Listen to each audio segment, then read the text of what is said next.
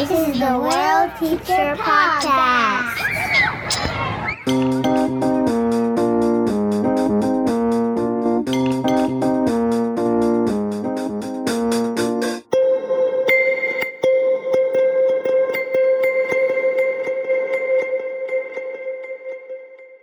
Hello, and welcome to episode 26 of the World Teacher Podcast. My guest today is an educational changemaker who's on a mission to help humanity by nurturing the development of 100,000 young innovators and entrepreneurs. His name is Rajesh Nair. Originally an engineer and product designer by training, he has founded multiple successful startups as an entrepreneur himself, and he has since grown to become a really interesting and impactful global educator. Mr. Nair was one of the founding faculty at the Asia School of Business, where he served as a professor of practice in innovation and entrepreneurship. He also served as a visiting scholar at MIT, where he developed a series of research-based workshops that he has since delivered in both underserved developing communities in several different parts of the world, as well as in some of the world's richest schools in the United States. I really like his conceptual framework for developing entrepreneurial mindsets and skills, which underlies the two programs he developed, which he calls Zero to Maker and Zero to Entrepreneur. He's someone whose work should be expanded, I believe, particularly in communities where the growth of basic 21st century skills, like creativity and complex problem solving, are still undersupported. And that's a lot of places. It was a pleasure to speak with him. I hope you enjoy listening. This is me and Rajesh Nair on nurturing innovation and entrepreneurship in kids. Rajesh Nair, thank you so much for coming on. Your work is really, really incredible. You're on a mission to reach 1 million young people and nurture 100,000 entrepreneurs. Yes. Why this mission? So when you look at the Sustainable Development Goals that UN had put out, it is supposed to reach the whole world. They have 17 different problem spaces, and each one may have 1,000 or more real problems that need to be dealt under each one of those umbrellas. And when you really zoom out and look at it, who is going to solve all these problems? And solving problems need two kinds of people. One is somebody who can understand the problem and create a solution. And then a second person, or could be the same person, who can actually monetize it and create value out of it, extract value out of it, so that they could be gainfully, motivated to continue the work. So, and these are the innovators and entrepreneurs. So, if you could create, and I consider this as SDG 0, because if you can create this, create innovators and entrepreneurs, if you can nurture innovators and entrepreneurs, they can go solve the other 17 SDGs that we have already established. So that's the first part, okay? Because we talk about them as silos of different set of problems, but the thing that runs right across are the need for innovators and entrepreneurs.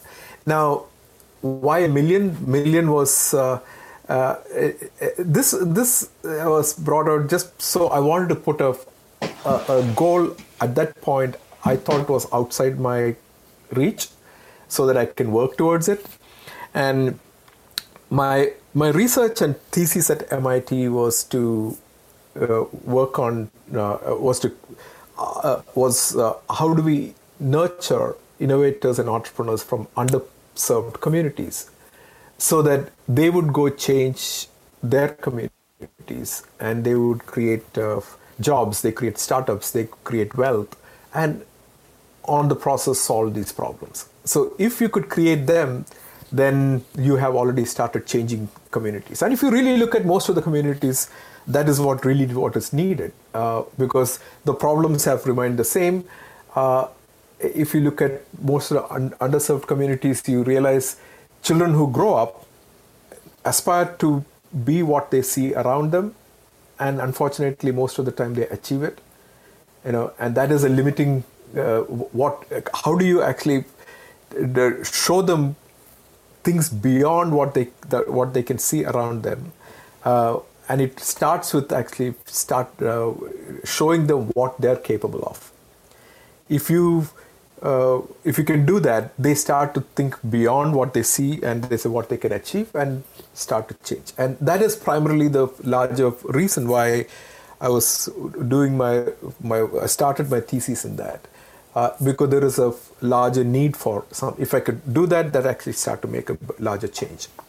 And after going out and running some 70 or so workshops all across the world in different parts of the developing parts of the world, what I found was the abilities of these kids in a tiny little village is exactly the same what you see in Cambridge, Massachusetts.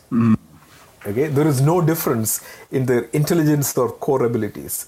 What is really missing is their exposure.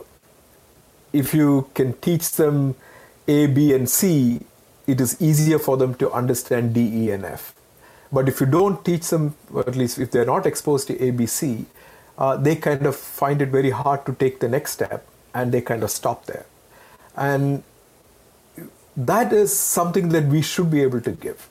And the question is, how do you go find these, reach these youth and children who never thought they could be innovators and entrepreneurs, and how do you start to change their mindset very, very early on? My goal is not to start companies. I don't really care if they start companies. Okay, my goal is, are they living up to their potential? I call entrepreneurs with small e as the people with the ability to do all these kind of things, with the agency, and they have skills and mindset and such. Entrepreneurs with big capital E are the ones who have gone out and started companies. And that's a very different game that is already being going on. My goal is to take them from zero to the point where they believe they can do certain things. And I absolutely love that. I think it's beautiful. I was going to ask you, you're trying to make the most advanced capitalist in the world, but no, you're really all about social change, and you see innovation entrepreneurship as like the fundamental mediums through which we can affect that. I'm more and more coming online with that point of view. I used to think what the world needed was a bunch of social science teachers. So I became one of those. I'm not so certain that's what's important anymore. I'm very interested in innovation, and I'm pretty good at it. The entrepreneurship part is a completely different ballgame. So I like how you distinguish between those, because a lot of people that I know have very innovative mindsets and abilities, but don't necessarily have the skill set to monetize that. You're all about exposing kids to the opportunity to develop innovative skills and entrepreneurial skills, but also the mindsets that underlie those. Right. How does one do that? What is really important if you want to help people develop their own understanding of their potential with these two outcomes in mind? So if we step back and say, why don't most people, youth, or even forget children, let's start talking about youth. Why don't most youth, most of them think of starting companies? Okay, when you look back, there is a fear of, what if I fail? What if I lose everything? And there's a whole bunch of those limiting beliefs, which wouldn't. So they would rather say, I'd rather get a safe job and get some income and continue with my life. And why do they think that way? You look back one more level, peel back one more level. You said, our parents have put them on a path where they grow up and find a job that is, and settle in, and have a steady income and all those things. And then you go one more level, and that is how the schools have been teaching. Say you take five of these courses and you can become an accountant. Okay, if you take 3 of these courses, you can become an engineer. Okay, or whatever else. So when you really go back, you can actually see that we are almost putting them in certain grooves of safety. So while they grow up to be there, and internally they're also thinking, and that is what I need to be, because the fear of the failure. And the only way to approach this or to beat this is to make them fail early on through controlled failures, and then show them how to recover and show them that they have the ability to recover. So this is I just finished this. This morning I was finishing up a whole 2-day course for design students in India, and I started with teaching them electronics, and these are all art students, primarily product design and such, mechanical design, electronics, coding, all these kind of things. So they had went through 2 days and they actually made a product and made a movie and all those things. So on first day they said, how many of you can do any of these things? And most of them said, no, I won't be able to do any of these things, but I'm signed up, but I don't think this is well beyond me. By end of second day, they all could do this. Okay, and if I were to teach them like I'm teaching a subject, where okay, let me start with the beginning and take you through the whole thing. First thing, they would have lost the thread halfway through, got bored. They wouldn't have understood how to apply it. So the whole teaching is through, okay, I'm going to show you the smallest little thing, apply it. And when they try it, it doesn't work, and things fall apart, and say, okay, now, then it gives me an opportunity to talk to them. It's okay, why do you think this failed? And I don't know, so let's actually split it up. If your circuit didn't work and the coding didn't work, let's actually split this up and see, is it the problem with the code or the circuit? Let's see if the circuit connections are fine, or test out with a working set of code. Okay, once it is, okay, now I know where the problem is. Now let's go deeper into this. If I can take them through these couple of steps, then the next time they face the same problem, they can actually go back and analyze why things did not work. And you give them that exercise or experience a couple of times, and they know how to debug their own situation. Okay? And that requires confidence. Otherwise, they say, somebody else come and please tell me how to work on this or how to fix this. They should be able to figure it out on their own. And the second complementary part to this is ability to learn on their own. So if something is not working, either you can throw up your hands and say, I don't know how to fix it. Or I can say, let me go Google it, see how others have talked about it, apply some of these kind of things and see what worked. And once you can close the loop, you can solve the problem, but you have learned how to solve the problem, and you have learned how to learn. And how to fail in the process. You have to fail. Absolutely. Without the failure, that failure, you would not even have the need to take all those steps. So, if everything succeeded in the first time, I have no idea why it succeeded, because, or is it over-designed? I can design something with, 1,000 times more, I over-design it by 1,000 times, and it may work, but I don't really need it. Failure tells me what the weak points are, not just in the system, as well as in your own ability to understand these things. So I take them through these controlled failures, where show them how to do certain things, show them very minimum, and give them a challenge where just outside their competency.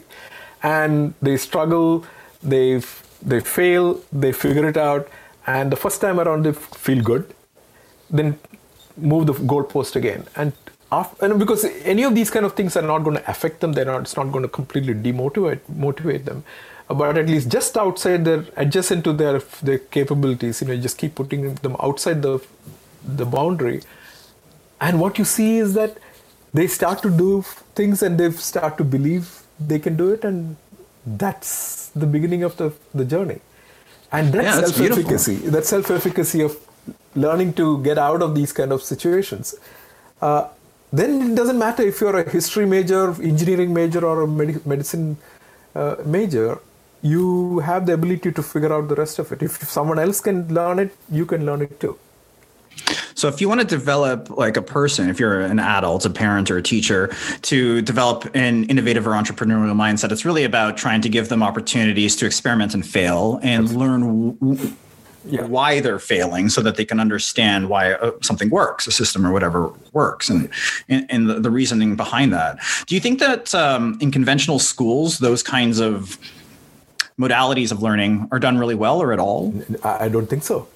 So, in schools, a failure means either you have you have it's a very, very competitive situation where in multiple ways. One is if there is no cooperation, because if I help you with your subject and if you got 5 marks more than me, and on your curve grading scale, I have actually lost out because I helped you. Why would I ever help you? Okay, so in a competitive situation, you're trying to create champions, individual champions. But if you create a cooperative learning situation where environment, you are going to help them learn together. And failure would be okay, because if I fail, someone else can help me learn, get over it. And in a competitive situation, one failure can put you back. So parents are also very scared of seeing their children fail and learn, and so they would rather put them in the middle of the path. So don't fall off either side. Okay, take safe path, and so that you can get the best grades, you can get to best college, but you're not actually encouraging them to fail. When I say fail, it may sound really bad, but I'm talking about these failing at the edge of your competence. If I were to do brain surgery, I'm going to kill a lot of people because it is well outside my competence. Okay, sure. But if I were to work just around the edge of my competence, if I fail, I can learn and I can expand my zone of competence. So it has to be adjacent to what I know. And the schools and even parents and the whole education system currently does not promote this learning through failure. The failure is almost considered fatal. How would you go about rethinking schools or even just a classroom environment to try to encourage failure while at the same time still assessing skill development and knowledge building and so on? So, okay. So there is the continuum from K through 12 to higher education to employment and all those things. And if you look back from an employer's point of view, if a company says, I want 3 accountants and 4 mechanical engineers, I need to find these 3 accountants who are all similar looking in their abilities and skills so that I can replace them. I want the mechanical engineers who have been exposed to the same set of things so I can actually start with them. So you're actually looking for uniformity in these little boxes, okay, in any of these roles. Mm-hmm. And so the higher education folks have to create people who know exactly the same thing. And that means they have to ask the high school to do the same thing and the middle school to do the same thing. So we have almost set up a path of, certain defined knowledge that they have or skills that they have, they can be moved up because they're all working in the same path. How do we change that? So today's needs have changed quite a lot. Today's needs are not, I want this guy who replaces the other guy. I want someone who comes in and reimagines the problem, reimagines the solution, and come up with something that has never happened before. Look at it from a very different point of view. How do I create that? Okay, that is not. We primarily need more creative folks who can think outside the little boxes they have been already put into. But is the higher education and the high school creating these people? And now that means the schools and colleges need to start to expose them to so many things outside of their main subject that they're learning, so that they can connect these things to come up with something very different. And arts is absolutely important. And we kind of don't put too much emphasis on that. Understanding user experience, understanding users' need, all those things need a very different way of looking at the problem. engineers can't solve all these things anyways. Okay, so exposing them to different kinds of things that early on is so critical, and letting them recognize that they can learn any of these kind of things on their own is also equally critical. So where does it start? I think it starts when they're young children. It's not when they're 20 years old that we teach them, or late teens when we teach them these things. What we teach them early on is the basic ability to think, creatively, where a 10-year-old is a fearless learner. By the time the same child is 17 years old, already the world has done its damage on the kid, and they have already started thinking, I can only do this, I cannot do that. And so how do we go to the early stage and fire them up so you have 7-8 years ahead of them where they can be on a very different path? So these are the kind of things. I've been working with these children, school children as well as youth, and I believe if you really have to intervene to start to change their innovation and entrepreneurship skill set and mindset, you need to reach them when they are 8, 10, 11 years old. And if you can do that, over the next 10 years, you would see a lot more people coming out who can do wonders. So that's what But how much does the kind of learning sort of approach that you're advocating for have to continue throughout the system? Wouldn't it be the case? Okay, so we give all the 8 to 10-year-olds these amazing workshops in, say, design thinking and trying to understand problems and design their own problems and things like that, and then they go back into normal school. Yeah. And they go through the conditioning sort of routines that normal school put kids under. Yeah. Wouldn't they just lose all of that anyway? So true. So currently, I tried create. Initially, my really passion was to see how do we change these kind of things in schools so that the schools start to teach these things in school. While they're still in school, the problem finding, solution creation, critical thinking, and using technology to create solutions and such. And of course, the current curricula that you have in schools are not open to all these things. So what happens is most of the schools and teachers and such, and even parents, they say, teach them the subject so that they can pass the exams and get the grades and get to other places. And other things are, secondary. And I initially tried to see if these things could be included in curriculum, and you kind of hit all the ceilings, okay, with that idea. So next thing is, forget that. Let's actually go do it as an extracurricular part, learning. So do it in places where it's not being required. And so we started doing that. We went to rural schools, tried to teach them making skills, design skills, set up maker labs in there and such.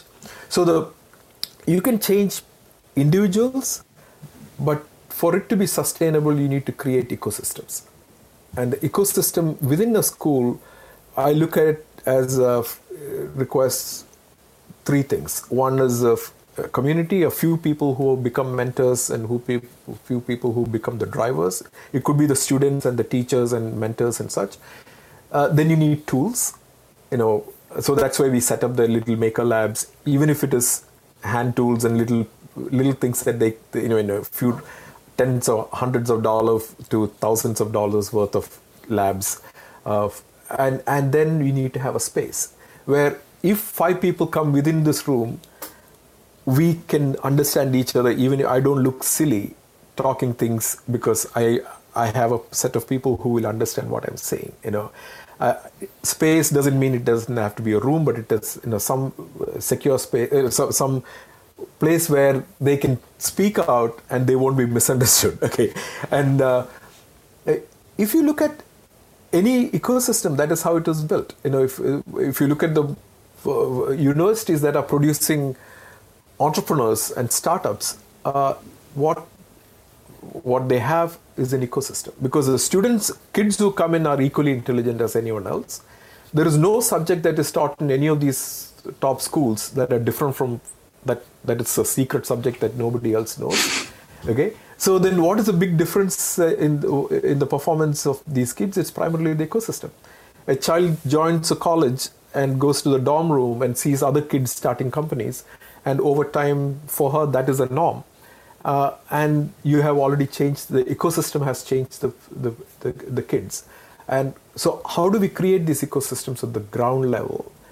So this has been my research for the last 8 years in running these kind of programs and setting up mentors, setting up labs, and helping them build their the seed stock of innovators start to attract others, and they start to grow. And once it reaches a critical mass, then it kind of grows on its own.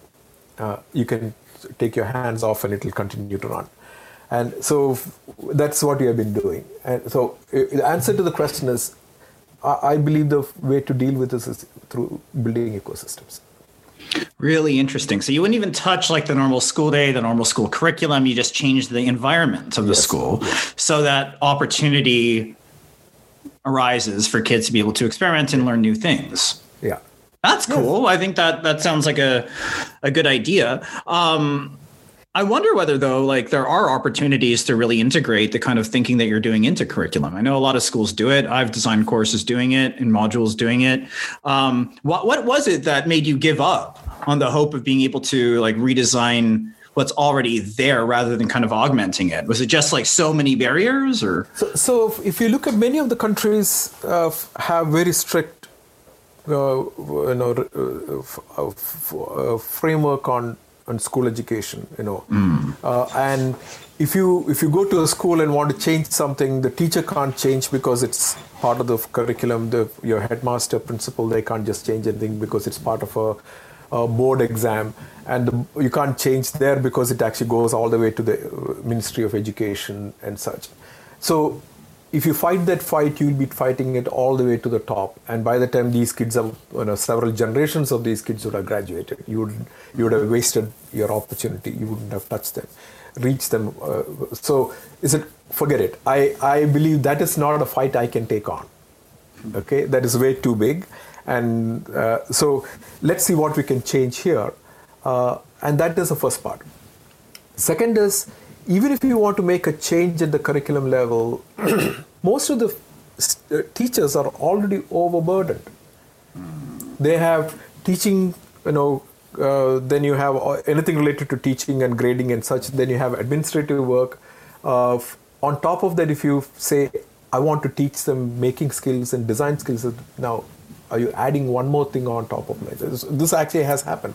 We have worked with teachers and they find it's not their fault. They already have too much stuff, and this is seen as, okay, it's good to have rather than must have.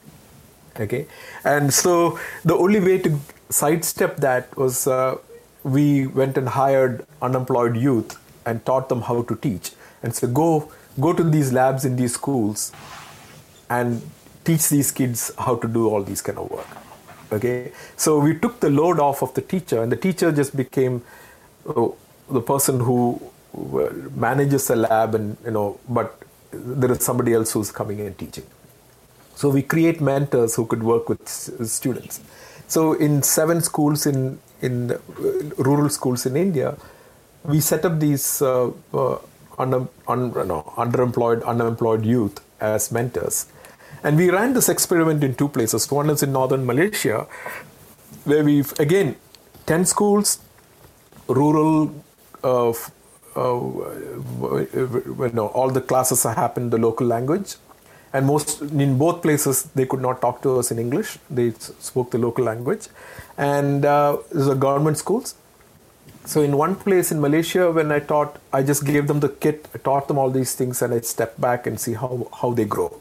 So they grew from about 60 students to 150 students over 9 months who are working and designing and things like that. So in India, we took 42 students in 7 schools, 6 students each, and we put in 3 mentors whose job was to just go from school to school every week and run these 2-3 hour sessions and bring all these kids and show them how to do all this work. And the 42 students and these mentors grew the people who were working all these, kids who were doing this kind of maker work to 2,000. Wow. So that was a huge change. And I found the and if you really look back at our own lives, we have had some mentor who has shown us something, even if it is just playing the guitar at some age, or carpentry, or help change the tire on a car, or whatever else it is.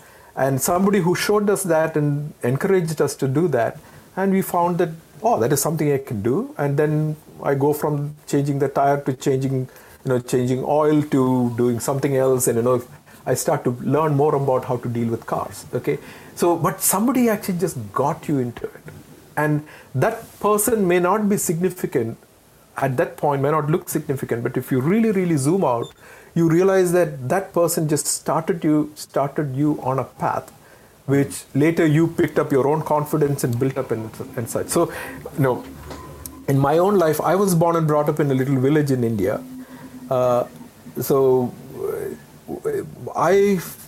We had a small transistor radio. That was the only tech stuff I had in the house. So once when it failed, when it died, my father asked me to take it to a repair guy. And I used to think that these, as a curious kid of 8, 9, 10 or something like that, I used to think that the transistor radios had little people, because with my knowledge of things, that is the only way I could understand how a radio worked. Okay, there are people living inside and singing and such. So when I took it to this guy, he opened it up and showed me there was nothing inside. There was a few things that I could not even understand. And then he started telling me about what these things mean. What is a speaker? It vibrates, it moves, then makes sound, and such. Oh, I was in a very different world, and I started learning these things. And over time, I became an electrical engineer. I became a product designer. Designed hundreds of products, started companies. And when you look back, I think I got the first initial startup. This whole start from that one experience. That would have been a couple of hours. Okay, that person has actually turned me around and showed me a direction. He himself did not recognize it, of course, where I would end up.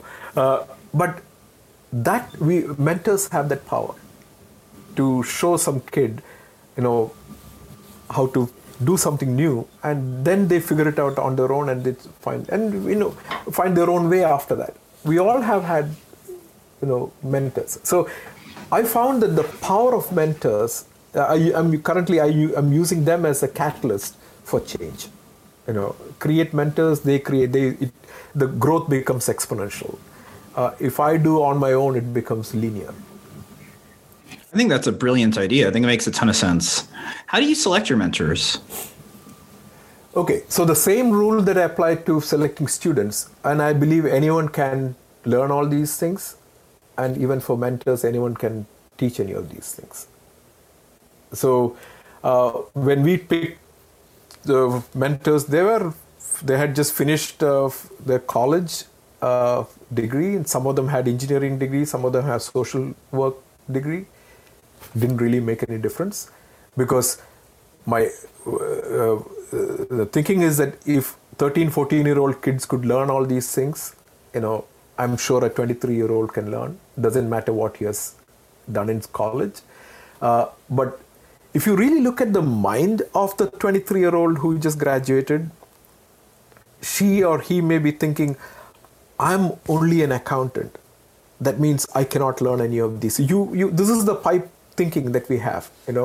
You have put them into the pipe of an accountant, and you come out saying, I can only be an accountant. But if you go early on, before you went to the college, you were a generalist. You could have done anything.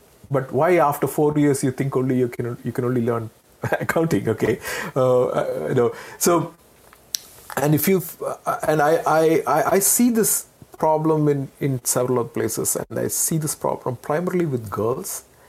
By the time they're in their late teens, they have heard this thing from all the people that know technology and all these kind of things are for boys, and they unfortunately start to believe it, and then they make life decisions, career decisions based on this thinking that, oh, that is only for boys, let me do something else. Yeah, there is absolutely no difference in their abilities, in girls' abilities to boys' abilities. Okay, but so at that point, my thinking is, how do you reach them before all these limiting beliefs settle in their heads? So if you take a 10-year-old and say, can you learn all these things? They'll absolutely say yes. They have no problem doing that. And I have proved it over and over. 10, 13-year-old, they learn CAD and coding and electronics and all these kind of things in 2 days and make stuff. And if I ask a 23-year-old, can you do the same thing? They'll resist saying. If I ask a 30-year-old or a 40-year-old, can you learn all these kind of, they'll actually fight me. Okay, and because it's like, I don't want to be seen as a failure. I don't want to show you that I cannot do it. I'm so sure I cannot do it that I don't want to show you that I cannot do it. So I would rather not do it. And that thinking starts to solidify as we grow. And question is, how do you catch them before all those thinking settles in, and change them? Yeah, I think that's a great question. Another way to look at it is, if all these kids are being exposed to adults with limiting beliefs about their own capability, what messages are they sending to the kids who are watching them as well? Yeah, about parents, what it means to be an adult. Biggest problem are the parents. Okay, because most of the time, I tell my students not to take career advice from their parents, because parents try to put you in paths that are directions that are safe. They say, I just want you to settle in because I don't believe you have the ability to do all these things. You are my child. I don't want to see you get hurt. So put you on the safest path so you can get a job early on, settle in, get married, have children, all these kind of things. Okay.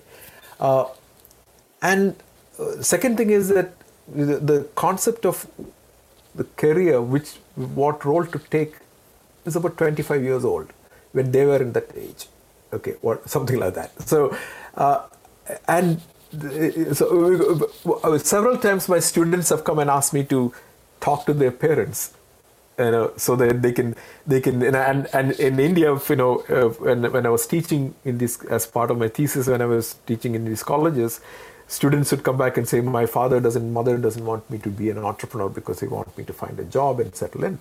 And I believe I can do this. And so I would go talk to their parents and say, give this kid 2 years, because you owe that kid 2 years. Because if he or she fails, it is fine. Nothing is lost. But if you don't give him these 2 years, this would be sitting in their head forever. Okay, because you have this opportunity, the window of opportunity where you can fail and nothing could happen, is going to slowly start to close, because once you settle in and if you have social responsibilities, you can't take all these kind of risks. It's not just that. If you got bills, you got debt. You have this belief that I'm an accountant, and then you're like, oh, I'm an accountant. I make all this money, so I'm going to go get a mortgage. Then you're locked into that. Yes. And then your boss is somebody who might be great, probably won't be. And then you're just going to have to be subservient to this person. And now you're locked in a situation where you're basically paying for your own cage, and you're stuck. And then the odds of shifting to entrepreneurialism at that point, I think, are very, very, very minuscule. Okay. And a lot of people in the world, I'm in Toronto, Canada, a lot of people in Toronto are in this standpoint. It's one of the most expensive places in the world to live. And there's a housing crisis, and then the rental properties, and everybody believes that they have to own a property. And so the market's driven up by irrational exuberance. And we have great problems, and people are stuck in those problems. So how do you actually get out of it? I love your idea of starting young. That's why I'm an educator as well. And it's really, really important. I think what you're doing is great. I actually want to learn a little bit more about sort of the minutia of your work. So you have a couple different workshops. Right. One's called Zero to Maker. One's called Zero to Entrepreneur.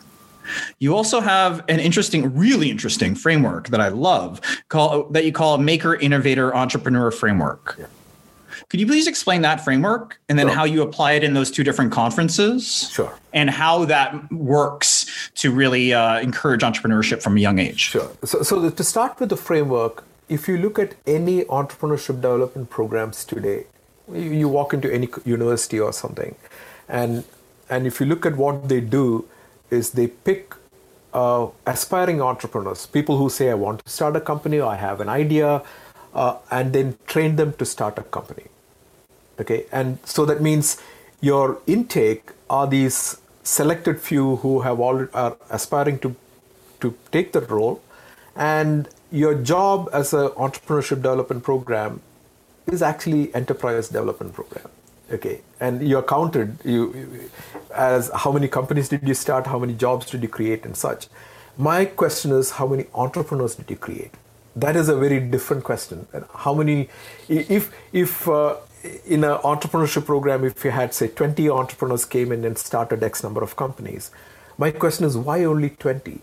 This town has 100,000 people, okay? Say 50,000 kids or youth. Why only 20? Okay, and then when you look at it, you realize that you have all the filters that we have applied on these kids on what they should do or they cannot do and such. It is only few of them could actually get out of all those filters to stand up and say, I want to start some companies.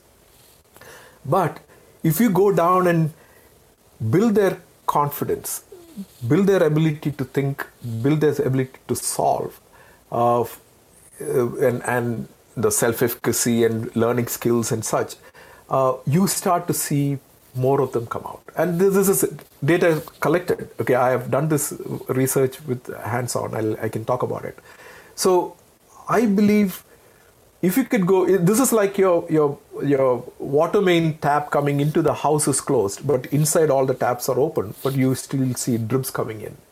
But if you can open the first tap, which is where you're converting ordinary people, ordinary kids, and putting in this idea in their, or building their mindset and skill set to say that I think I should be able to do this and build the confidence and such, you see 100 times 100x flow coming into the next step. Then, of course, the entrepreneurship programs will be so much more efficient because you have more people coming in. So the research that I did for the last 8 years at MIT and at ASB, Asia School of Business, was to see, can you change the mindset of children and youth so that they could move to the right? And the framework I created was, you take zeros, just means uninitiated kids and youth, like the 99.9% of the people, children anywhere, school and college. And first is to make them into makers. So this path requires creativity, learning abilities, and then solution problem solving skills, and only then comes the entrepreneurship part. So let's actually talk about the making skills. Making skill is where you teach them to design things. That means first you have to learn different design skills like electrical or coding and such. Initially they'd say, I don't know, but they learn, and once they feel good, they start to design things.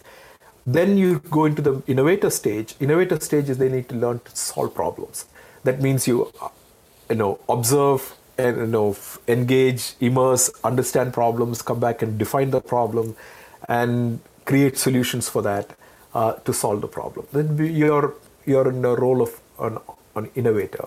Then the next role is that of an entrepreneur. Now that you know how to identify problems and create solutions, can you monetize and commercialize it? And then that you change your problems into opportunities. How do you create value? Who's your customer? How do you reach them? All these kind of things fall into the last box. Again, most entrepreneurship program teaches a last box. I want to see how do you take them from the first 3 boxes and come out. So the Zero to Entrepreneur program primarily run for youth and college students and older than that. I take them through this program of over multiple weeks, or just give them the skill of how to look at problems, create solutions. They go iterate on multiple projects till one of these projects resonate with them and they start to dig deeper with that project to see if they could take it into a startup. But in schools, we're not trying to create entrepreneurs at all. We just want to take them from neutral to first gear. So I created the Zero to Maker program primarily for school kids. So they start on this path. And once you put them on the path, once they learn to create things, the next thing is to learn to create things that people can use.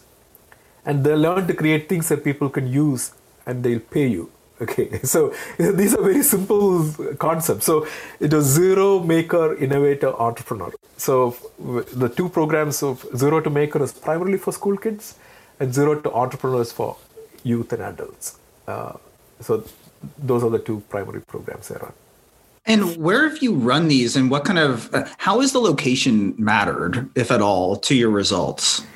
Okay, I have run this program in some of the most expensive high schools in the world to schools where they don't even have a computer. So in some of the places I ran in rural villages in India, children had never touched a computer. The closest they have come is on the phone on their parents' smartphone or something like that, where they can see YouTube or something. And they were, when they came to my class and they, of course, I did not realize that these schools did not have computers when we signed up. I had an expectation that at least the schools have computers and, they did not. But when you started the class with, moving your mouse, where to click, where to type in Google, and of course I had to have translators to convert, translate my instruction in English to the local language. And within days, they were doing exactly the same thing that these kids from this the other end of the spectrum, the schools in the other end of the spectrum with iPhone, iPad, and iMac, okay, they could do.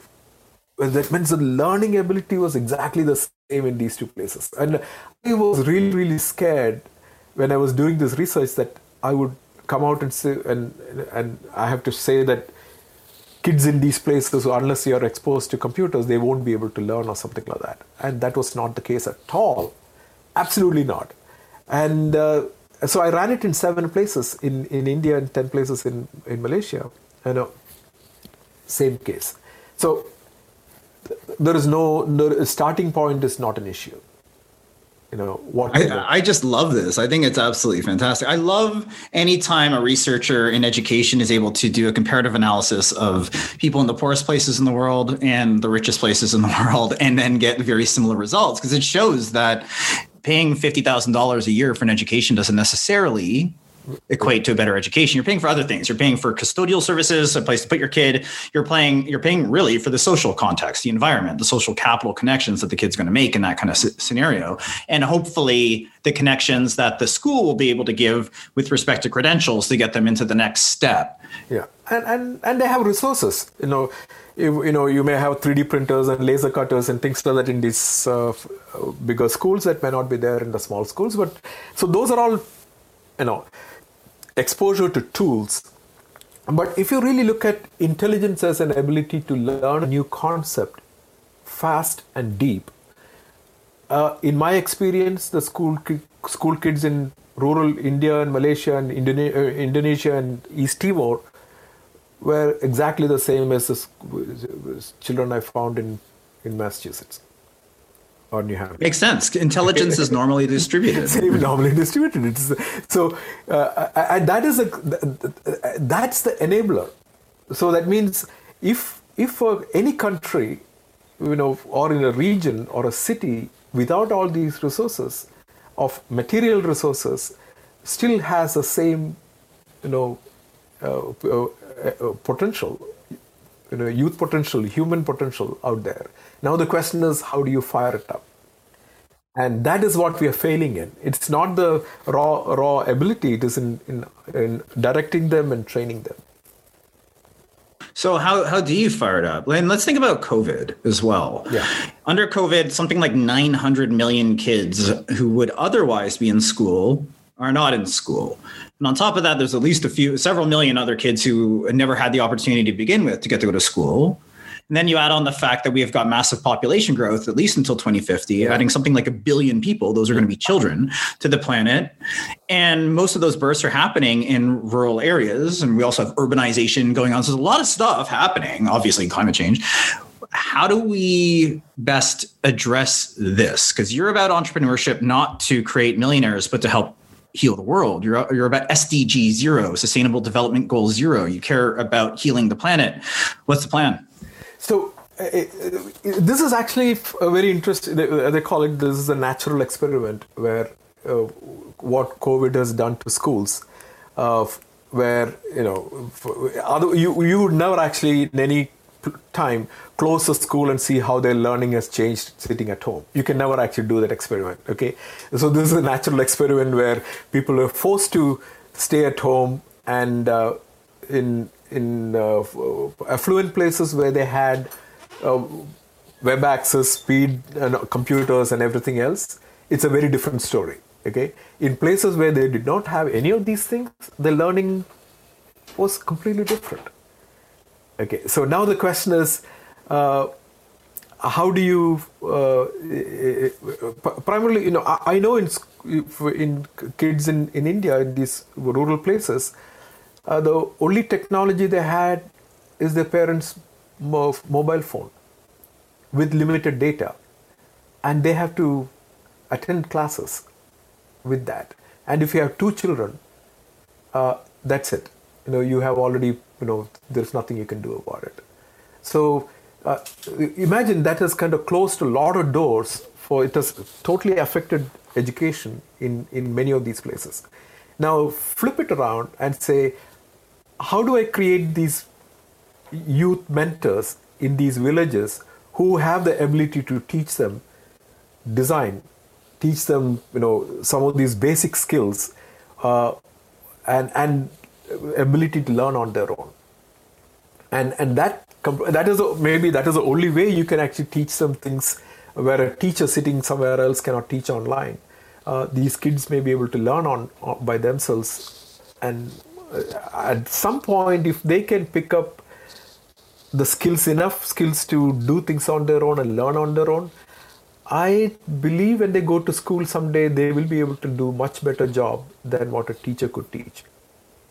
Because today, if you really look at it, a teacher can give one point of view of if it is physics, of history, or whatever else, you can actually one or few points of view.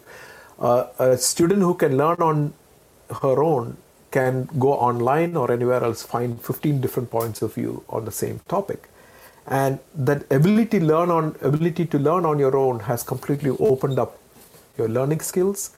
And when they go to school, I think they may do so much better. So that ability to self-learn is what I believe is what we can teach, not the subjects. So even schools that don't have, villages and regions that don't have these kind of resources, if we can train the kids to learn on their own, I think they may do much better.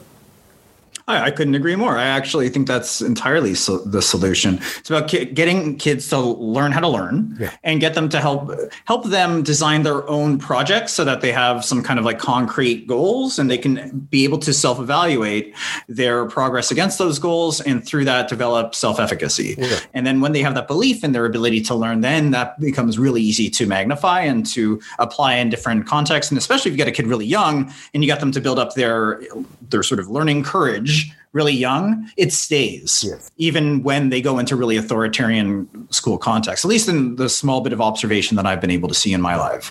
And I think it's really powerful. There is really interesting research evidence from around the world that you can do this. So there's a school system called Escuela Nueva, for instance, that started out of Colombia, in rural Colombia. And the whole purpose of it was to deal with the problem of very low literacy and very low educational capacity in rural areas, and given the lack of financial resources. And so what they did is they went out into rural areas and they gave learning materials to teachers and helped the teachers support the students to teach each other.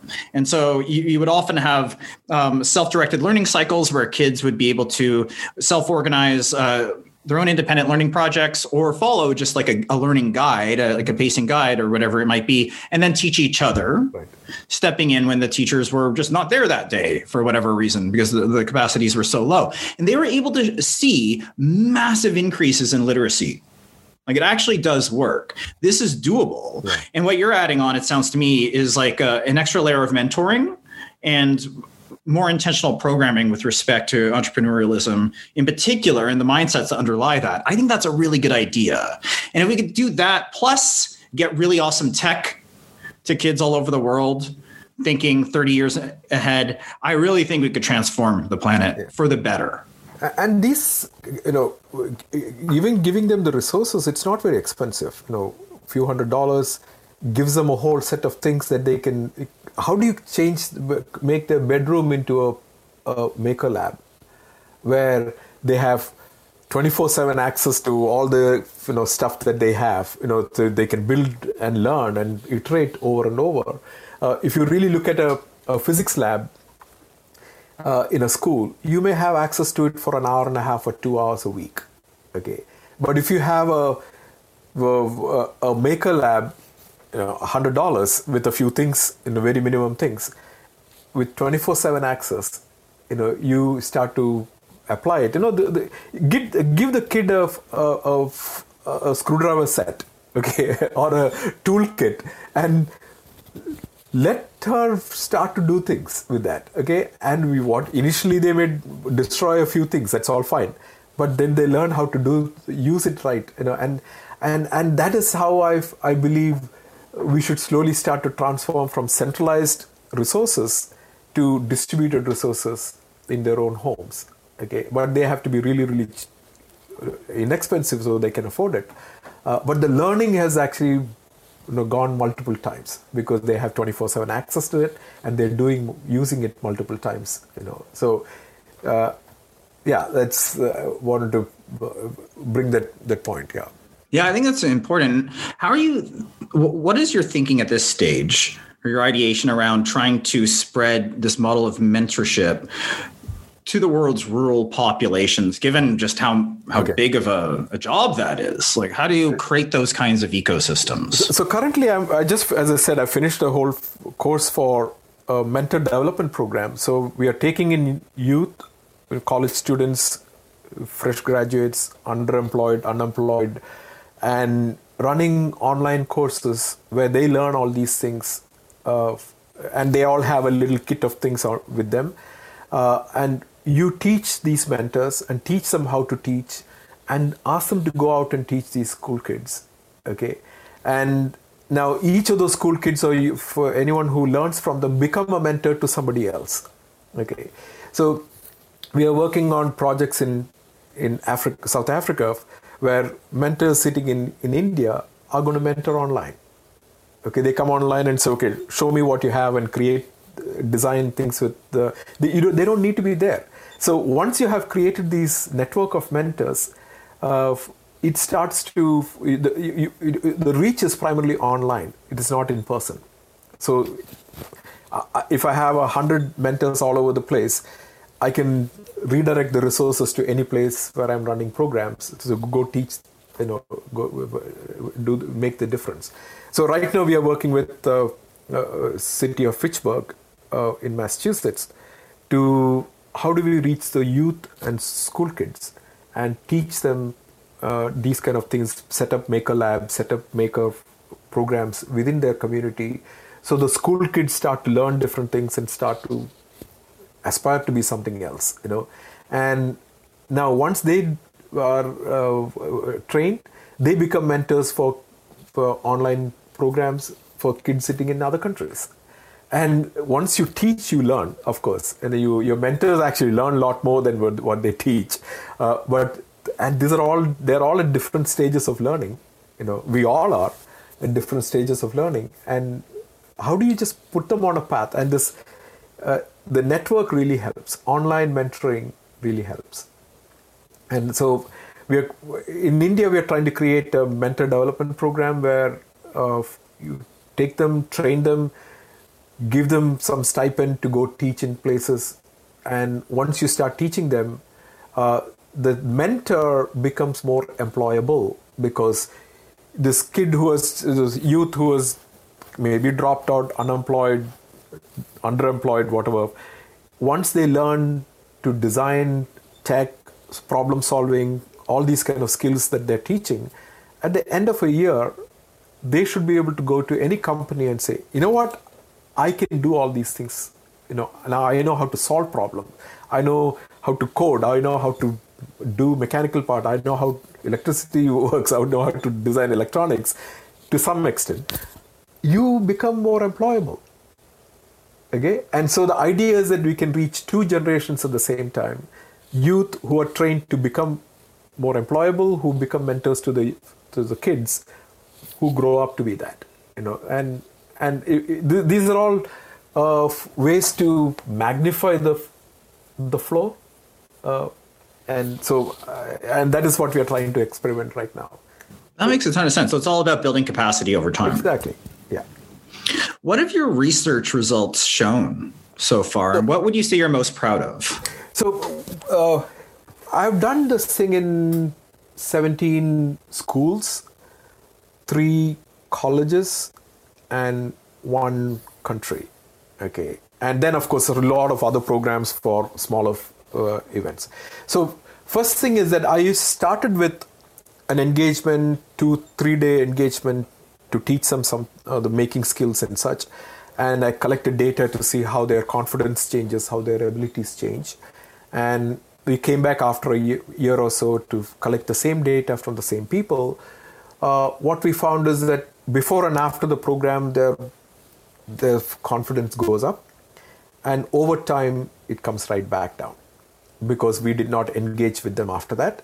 And what we found is that if I learn something and I'm put back into the same group where the others don't understand me, I know after some time I'm going to go back to the same state the rest of them are. So which told me that you need to have a more sustained engagement. So then the next one was we ran for 5 weeks in a college in India, where we taught all these kind of things and sustained it through multiple projects, where through each project, each of these student kind of built their confidence to do the next. And within a year, we had these 50 students started about 11 startups. Okay, and 24 of them went and did their first startup. Many of them failed. Companies folded up, and then they went back. Some of them went back and started again. Many of them went to foreign universities. Many of them went to take on jobs which are more innovation-driven jobs rather than from these small colleges. They were primarily taken up for, if you become an engineer, you may be in maintenance engineer, this kind of a role, not in the innovation side. So these students are kind of moving into a different level of engineering itself. Then we said, okay, now what if the engagement is for a longer time? So we did for 6 months to 9 months in schools. And that is where we taught these school kids and worked with them for 6 to 9 months. And the children who had not touched a computer on day one, 6 months later, they did not have enough computers. They only finally we gave them 6 computers for the whole school. But they were still doing IoT and Bluetooth devices for robotics and things. So they were creating them, they were coding them. 13, 14 years old kids. Okay, so that sustaining and staying with them, as well as creating the mentors, made a big difference. And so now if you say, can you come and run a 2-day program? I'll say yes, but I'd rather run a 1-year program. It actually sounds like an argument for schools. Yes. And rethinking, it kind of sounds like you're back to where you started, where it's like you got to rethink school, rethink curriculum. And like you can try to create an external thing, but it's going to have limited efficacy because of its short duration. And just given the nature of how the human brain works, we're forgetting animals, not remembering machines. And we're going to forget. And unless we do, even with school, people forget enormously stuff over the summer that they learned previously if it's not useful, right? Yeah. It's really important for learning to have a recursive process where you're going back over again and again and again over time, extending it. I think a program that aim to do what you're doing over multiple years, even if it were shorter in duration, might actually have more efficacy. It's just a thought. Yeah. I don't know. So even schools, currently we teach them lots of things, mile wide and an inch deep. Okay, be it calculus, be it we teach some theory of relativity and everything. Maybe how much of it is sinks in this is doubtful. But what we have done is we are kind of packing their heads with things that they're giving them content without giving them context. Okay, and do you know how to apply calculus in real life? No, I just know the 3 problems that the people have asked, and after that I have done with calculus and I've gone on, because there are so many things I have to study. Do you understand Newtonian physics or, for any of those basic things, light, sound, everything is learned to an inch deep level. So, and most of them, they do not learn by doing. They just learn the theory, and we all have done these simple pendulum experiments in all, light experiment and sound, exactly the same experiment every single year, and we know what the answer should be too. Move the pendulum and finally come back with 9.8 meter per second squared is the gravity value of acceleration due to gravity. We all got the same answer, and at the well, not me. I don't know what you're talking about. I wasn't in your class. so no. But then I asked the child, "What does it mean?" And he said, "I don't know. There was an instruction given to me. I just did exactly the same thing. I got the same answer."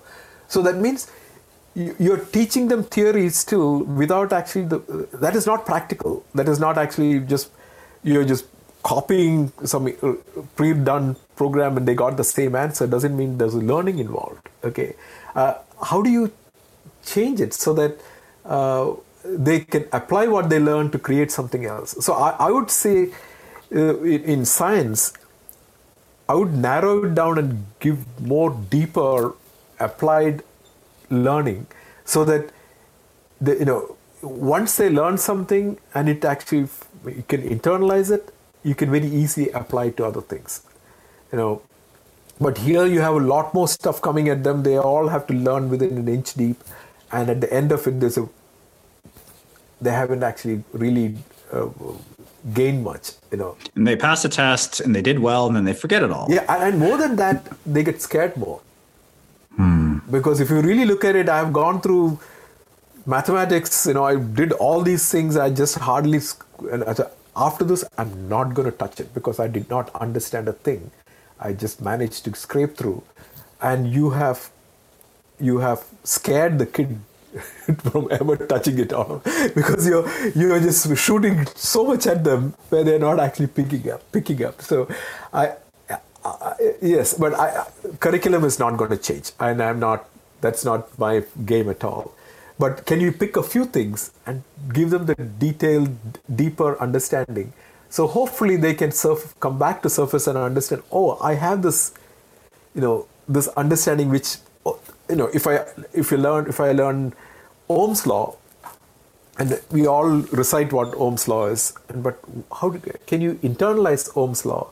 If you internalize Ohm's law, which says that when you apply voltage, there is this current, and the current is the ratio. That is what we call a resistance.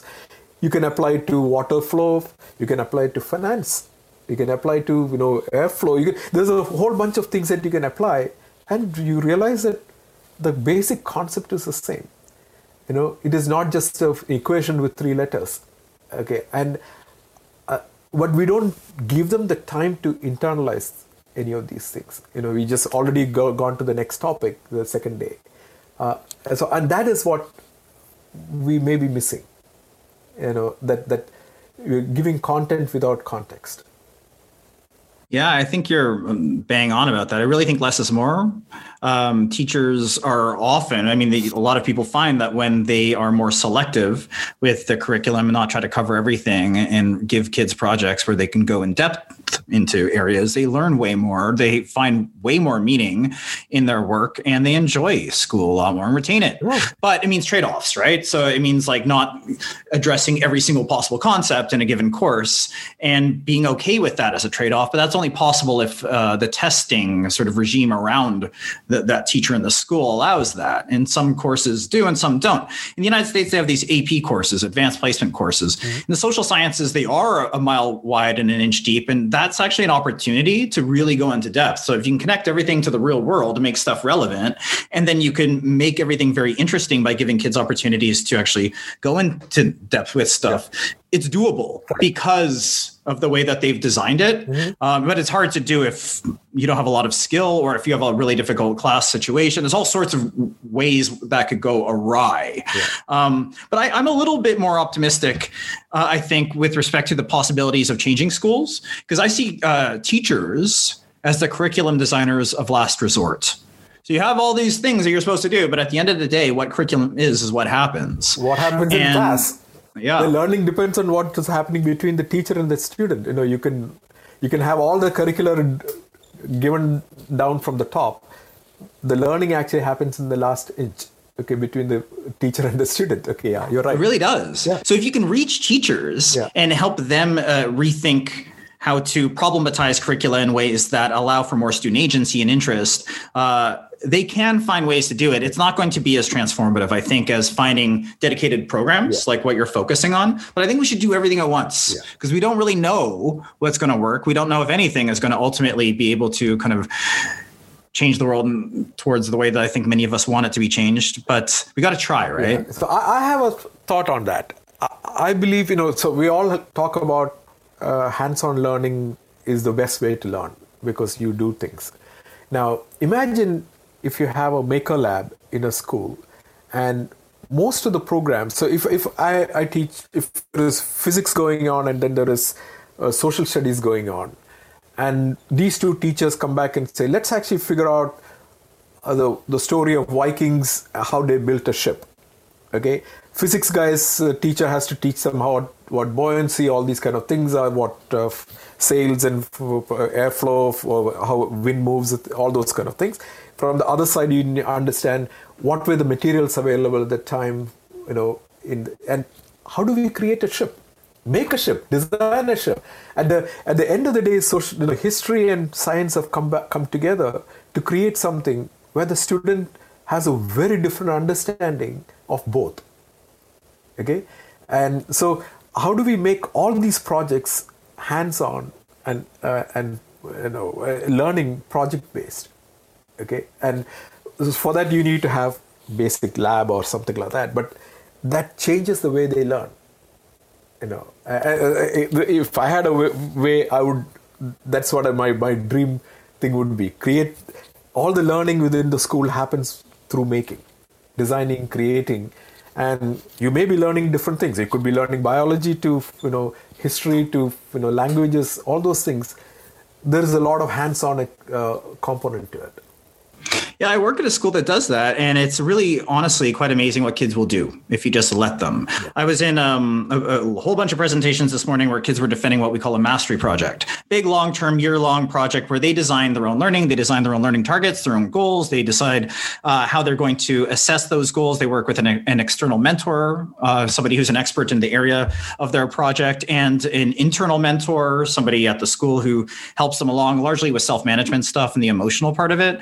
And they work, and produce stuff. And it's really incredible. One of the projects this morning that was presented was, I don't even know if I can explain it. She learned data science. She learned about computational thinking. She learned about algorithmic mathematics and created a machine learning algorithm to try to improve Google search engine results so that for students, so that they can get more relevant learning materials based on difficulty and what they're going for. And she created like a neural network in high school. Yes. And then like the real coders are saying this works. It's very computationally expensive and very slow at this stage, but she's learned a ton through that. This girl also, I would say her name, but I don't think she's an adult yet. She went to Kenya, and she was working in schools in one of the most dangerous parts, one of the most really underprivileged parts of Kenya, this slum that I forget the name of, but is very famous, working in schools in that context. Wow. The teacher to student ratio is 80 kids to a teacher. And then there was some other kind of in kindergarten, it was 200 to a teacher. It was insane. So she also designed a learning management system to help teachers facilitate learning within the classroom, kind of like what Google Classroom does, or a lot of other learning management tools do to help with homework. Wow. She created one for inside the class. So like, rather than the teacher trying to explain instructions to all these screaming kids, and by the way, kids in those contexts tend not to be screaming. They tend to be really interested in learning, but nonetheless, it's going to be hard to reach them. Rather than trying to play that game, this student created a new system where the teacher is able to input on an iPad, information that'll go out to like 8 iPads. Kids can work in I think groups of 4 or 5 with these iPads, and the instruction and the pedagogy can happen that way. And she was able to measure her results and see significant increases in engagement and learning. And I think that's amazing. And this is a girl in high school. Yeah. Kids are incredible, and they will do awesome stuff if you just let them. Yes. The trade-off is that this person arguably knows less about the Vikings, arguably knows less about, I don't know, maybe US politics or something like that. Maybe knows less about, I don't know, biology, but maybe that's okay. Because at the end of the day, as adults, we don't know all these things. We don't need to know all these things. We become specialists in some areas, semi-specialists in other areas, generalists in lots of areas. But for most of the stuff that we are expected to learn in school, we quickly forget, and we're grateful for having forgot it because it wasn't very interesting and they were forcing it down our throats anyway. So we're going to have to make trade-offs. They happen inevitably through how the systems work. If we can accept that as a reality and redesign schools to create opportunity for agency, kids will be agentic and they will do awesome stuff. And it's really about the mentoring. And this is where I think you're dead correct. Like so right. It's all about giving that really personalized kind of support. It's the social and emotional components primarily that really matter because kids are very smart. Most people are very, very, very smart and a lot smarter than they think. Yeah. But we block ourselves, we limit ourselves, and we limit each other because of all sorts of stupid things that are changeable. Yes. So I really salute you in the work that you're doing. I think the interesting part is that, you said she may not like biology, but she already knows how to learn. So if she wants to learn, she doesn't need to have to go to a school or a teacher. She knows how to learn on her own. Exactly. That is the primary factor that changes everything. If she learns to learn, then the whole world is open to her. Okay? Yeah. And so it doesn't matter if she doesn't know US politics or biology. I can tell you, if she wants to do it, she will figure it out. Okay. Exactly. Yeah. And when something terrible happens in the US that motivates her to learn about US circumstances, she'll do that. Yeah. And this is exactly the opposite of the pipe. As I said earlier, you push them into a pipe and you come out as a mechanical engineer or as an accountant. You think that is all I can learn. You have blinkers around you saying, I won't be able to learn everything else. In this kid, she may come out as a data scientist, but she doesn't have any of these blinkers. Is that tomorrow, if I need to connect biology with my data, I'll go learn everything about cells and drugs and whatever else she needs to learn. And that ability is what makes all the difference. No. Yeah. And it's not just about being able to be an efficacious human being in the 21st century. It's about freedom. It is. Okay. She is freer to the extent that she can determine her own life. And if we can learn how to learn and we can learn anything that we're interested in, we're going to be much more free. Wonderful. The last thing I'd like to ask you about was Catalyst 2030. We met up through that. I'm attracted to all sorts of things that are interesting. And I learned the word ecosystem through it. It is an ecosystem. What is 2030 to you, Catalyst 2030 to you? What attracted you to it? And what is your involvement with that? So I'm a member of Catalyst 2030. I very recently joined the group. The goal is, how do we accelerate some of these changes that we want to see? And there's a lot of discussions outside, but actions are not not happening as much. So, and we have different groups trying to deal with different things, and my primary goal is to create change makers. I'm not an expert in water or climate control or any of these kind of things. Okay, but I believe if you can make these change makers, they go solve these problems. And that is my interest. So my focus, I'm all sold into making that change, and within the Catalyst 2030 group. And it is a fairly new movement, and I believe it may start to show its importance very soon, especially after I believe now what we were supposed to achieve by 2030 is now 2080 or something. We won't achieve it for another 50 more years. It's been pushed out by something like that. So we have to act. Understand what we can do about it, and that is the primary goal of this group. Cool. So it's just a way for you to really connect. You're an ecosystem guy, seeing what's going to happen with the ecosystem. Right. That's kind of, I think, what brought me to it as well. And then we'll see what happens. Who knows? Right. But when people connect, good things happen. What's next for you in your work? So I was teaching innovation and entrepreneurship. I was a professor of practice in Asia School of Business till end of last year. And now I am working on a education company, primarily to make this kind of change at different places. Social venture that wants to start to change communities at the grassroots level. And so schools and colleges, of course, because that's the primary place we should make a change in. And we are using this entrepreneurship, innovation, development programs to start to change communities. And that is my next goal. So for the next 10 years, that's my focus. How do you monetize that, since you're the entrepreneurship guy? Oh, yeah. Again, how you monetize depends on what's the value you're creating. Okay, if I told a city or a state, how much money do you spend in fighting crime? How much money do you spend in fighting drugs? Okay, or paying out for people who do not have jobs. And now, what if I can create people who are productive, who are skilled, going out and finding jobs, doing jobs, generating salary, and paying taxes back to you? The X and Y, the two A-B comparison is quite a lot. One is your government is putting money in to take care of these issues. Other one is most of these issues have been eliminated, and these folks are actually paying back into the treasury. Okay. So prevention rather than cure. What is the value to anyone? And let's actually go make that happen. Only if you're offering value can you ask for anything. Wait, is that what you do? You go to a city and you're like, I'm going to create entrepreneurs who are in the future are going to create all this value and avoid going to jail. And so give me a bunch of money. Kind of like that. Exactly. Okay, wow. All right. Well, I can do that. Yeah.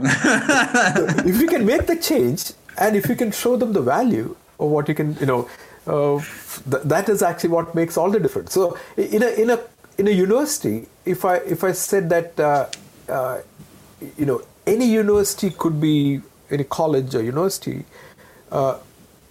if you could create 20, 100 startups a year, creating 500,000 jobs a year, people will come there because students want to be part of a university that is entrepreneurial.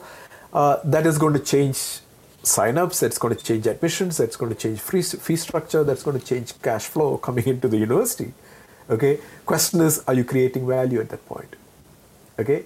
Otherwise, your currency of comparison is how many jobs are you creating, how many places, and not jobs you're creating, how many people you're placing. That's a primary comparison. Any university talks about you place 90% of the people or something like that. What if you flip it and say, we're going to create 1,000 jobs? our graduates are going to create 1,000 jobs. It doesn't matter how many of them gets job, because most of them will find jobs, because we are training them to be more employable. So all these same skills that you require to be an innovator and an entrepreneur are exactly the same skill to be better employer, to be more employable. Okay, so yeah, if you can create these kind of things that can change universities, of course, same thing happens to schools and communities. And raw material is already there. Question is, we're not feeding them enough. That's interesting. So you're seeing like universities as sort of like a locus of power, at which if you're able to sort of help them rethink what they're doing, that'll change all of what they see as important when students matriculate in, and the incentive structure potentially in curriculum for high schools could change. Is that your thinking? Yeah, even high school. So I believe a degree is a surrogate for what you can do when you don't have anything to show. That means I can show this piece of paper and say, I did all these courses and I got A's and B's. And the employer is going to say, looks like you may have the ability to do these kind of things, come into my company. The second scenario is that a kid comes in and says, I don't have a degree, but I have created community programs, I have created products, I have created stuff, that this girl that you're talking about, companies like Google will invite her to be part of the team, okay? Because she has shown the skills. She has shown the world what she can do. So the previous model of finding jobs based on a degree will fade away, because companies have started to realize that you bring this kid in from college and you need to kind of make the kid unlearn and relearn all over again to start with. Okay, if somebody comes in with most of these skills that I want them now because they can hit the road running. Okay, and that's the biggest difference. So as you have already started hearing from these large companies, they don't care much about degree. They want skills. Skill primarily means learning abilities, problem solving skills, all these critical thinking, and if you throw them into any mix, they can be very, very productive. So the same thing that the companies are asking for, employers are asking for, is what the university should create, and what the universities are asking for is what the high school should create, and the same thing has to go right back to elementary schools. Yeah. And if kids are graduating not with grades, but with portfolios of work showing what they can actually do and what skills or competencies they've actually developed and to what extent, and have evidence for that, compared to somebody who got a whole bunch of grades and has nothing else to show, I think that might have a lot more force. Absolutely. And if schools created structures to require kids to do that, and then universities saw that a whole bunch of kids were coming with these portfolios and actually were successful in their schools and saw the value of them, they might also create systems to push that kind of way of presenting work rather than grades. And that could really change things. Yeah. But it's like, where are the linchpins in the system? Like, where are the hinge points where you can really attack and then everything else will fall? And it's really hard to say. I think it's the United States probably, but maybe not. No, I think other countries may be able to leapfrog. So imagine if you go to a country which already doesn't have all these things that we think they need to have in a college or a university. But if you go teach them how to create, how to solve problems, forget about degrees. They go find problems to solve. They create wealth, create jobs, and start to transform. Okay, and so I think it is you don't like when for wired, most of these countries took up wireless cellular technology and leapfrogged one whole generation. They don't even have wired phones. They straight away went. Similarly, there is technology leapfrogging happening, and I think they should seriously look at this even in education.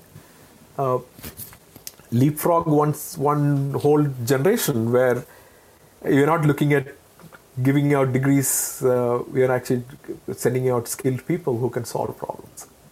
Yeah, and so we're adding again 1 billion kids and sub-Saharan Africa and South Asia. And Exactly. it's going to be an enormous challenge to try to build schools for all those kids. And when they go, they're going to be with like 80 other kids in class.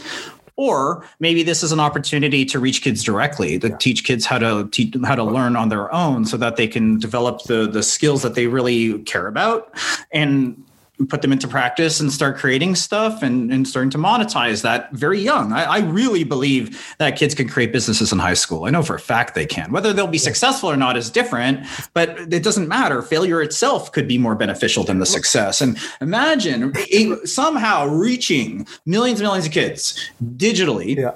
And you help them learn how to learn, and then they just go out and they do it. And then a lot of them are successful, and then just the university thing never even happens to them because they don't care. It's irrelevant. It's outdated. It's obsolete. It's a thing of the past. It's an anachronism that the old people talk about, and really potentially could do that leapfrogging. And it would be such a beautiful thing. And then this enormous transfer, and like then the rest of the world's like, hey, why are we doing this school thing still?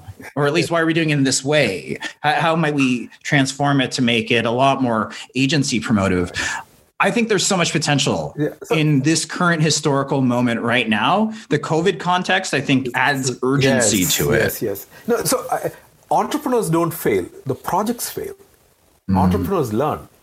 Okay, so where they get prepared for the next startup. So we think of entrepreneurs they don't. We all have fallen down the bike when we are learning. We've fallen down when you're learning to walk and talk and everything else. So we can't call what we learned and emerged. And projects fail, but that's okay.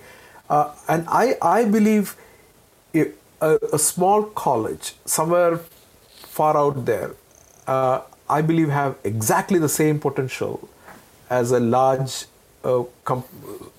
top university which is producing tons of entrepreneurs in the US. There's no science is no different, raw material of brain power is no different. So the question is, if a university creates a program and over the next 5 years it start to change from bottom up, you that can be done, and I think that is the vision that I'm trying to push. Instead of as I said, this natural experiment that is happening with COVID will prove that employers are going to go for skills very soon. Okay, and that is going to put the pressure back on all the degree giving entities to say, give us more skilled people, rather than give us somebody with a paper. Okay, so and that has to happen. So I think you're going to be an important actor in pushing that forward. I think you already are.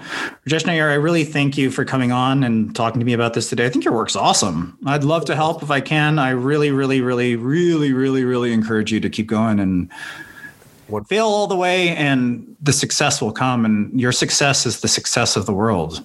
Thank you so much. Beautiful alignment. Thank you so much. Thank you. Take care. That was episode 26 of the World Teacher Podcast. Huge thanks to Rajesh Nair. Please check out his work with Ncube Labs at ncube.co. You can also find out more about him and his work at rajeshnair.me. Entrepreneurship really matters.